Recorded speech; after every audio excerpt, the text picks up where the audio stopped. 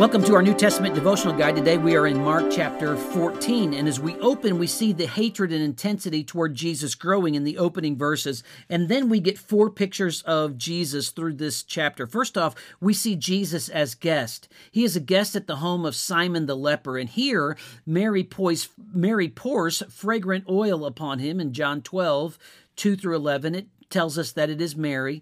Now, this act is criticized by the disciples in verses 4 and 5, but it is received by Jesus, and then it is still remembered today in verse number 9. Verse 10 and 11, we get another interlude where Judas now has willing to betray Jesus. In verse number 12 and following, we see Jesus as host. He was a guest in Bethany. Now he is a host at the Passover meal.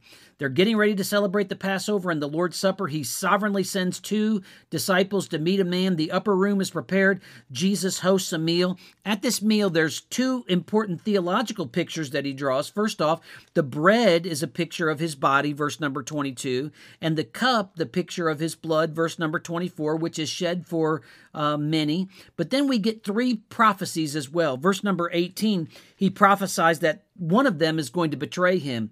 And sure enough, verse 43 through 46, we see that this is Judas. Then he says that the disciples are going to forsake him.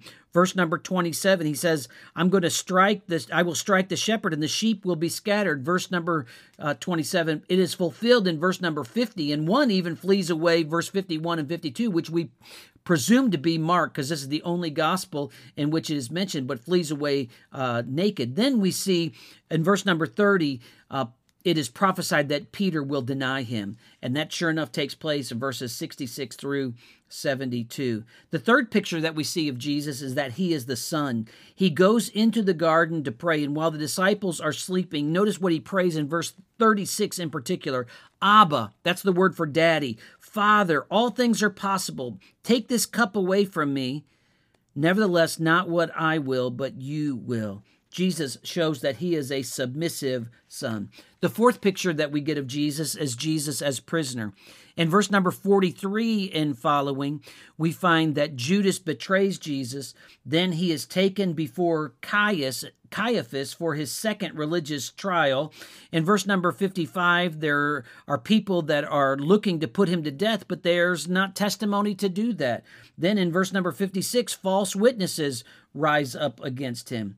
But Jesus shows that he has authority. Notice in verse 61, they asked the question, are you the Christ, the Son of the Blessed? And he said, I am. And you'll see the Son of Man sitting at the right hand of the power and coming with clouds of heaven. Jesus is one day coming with all authority, and he is going to judge. Jesus is coming. Remember that today.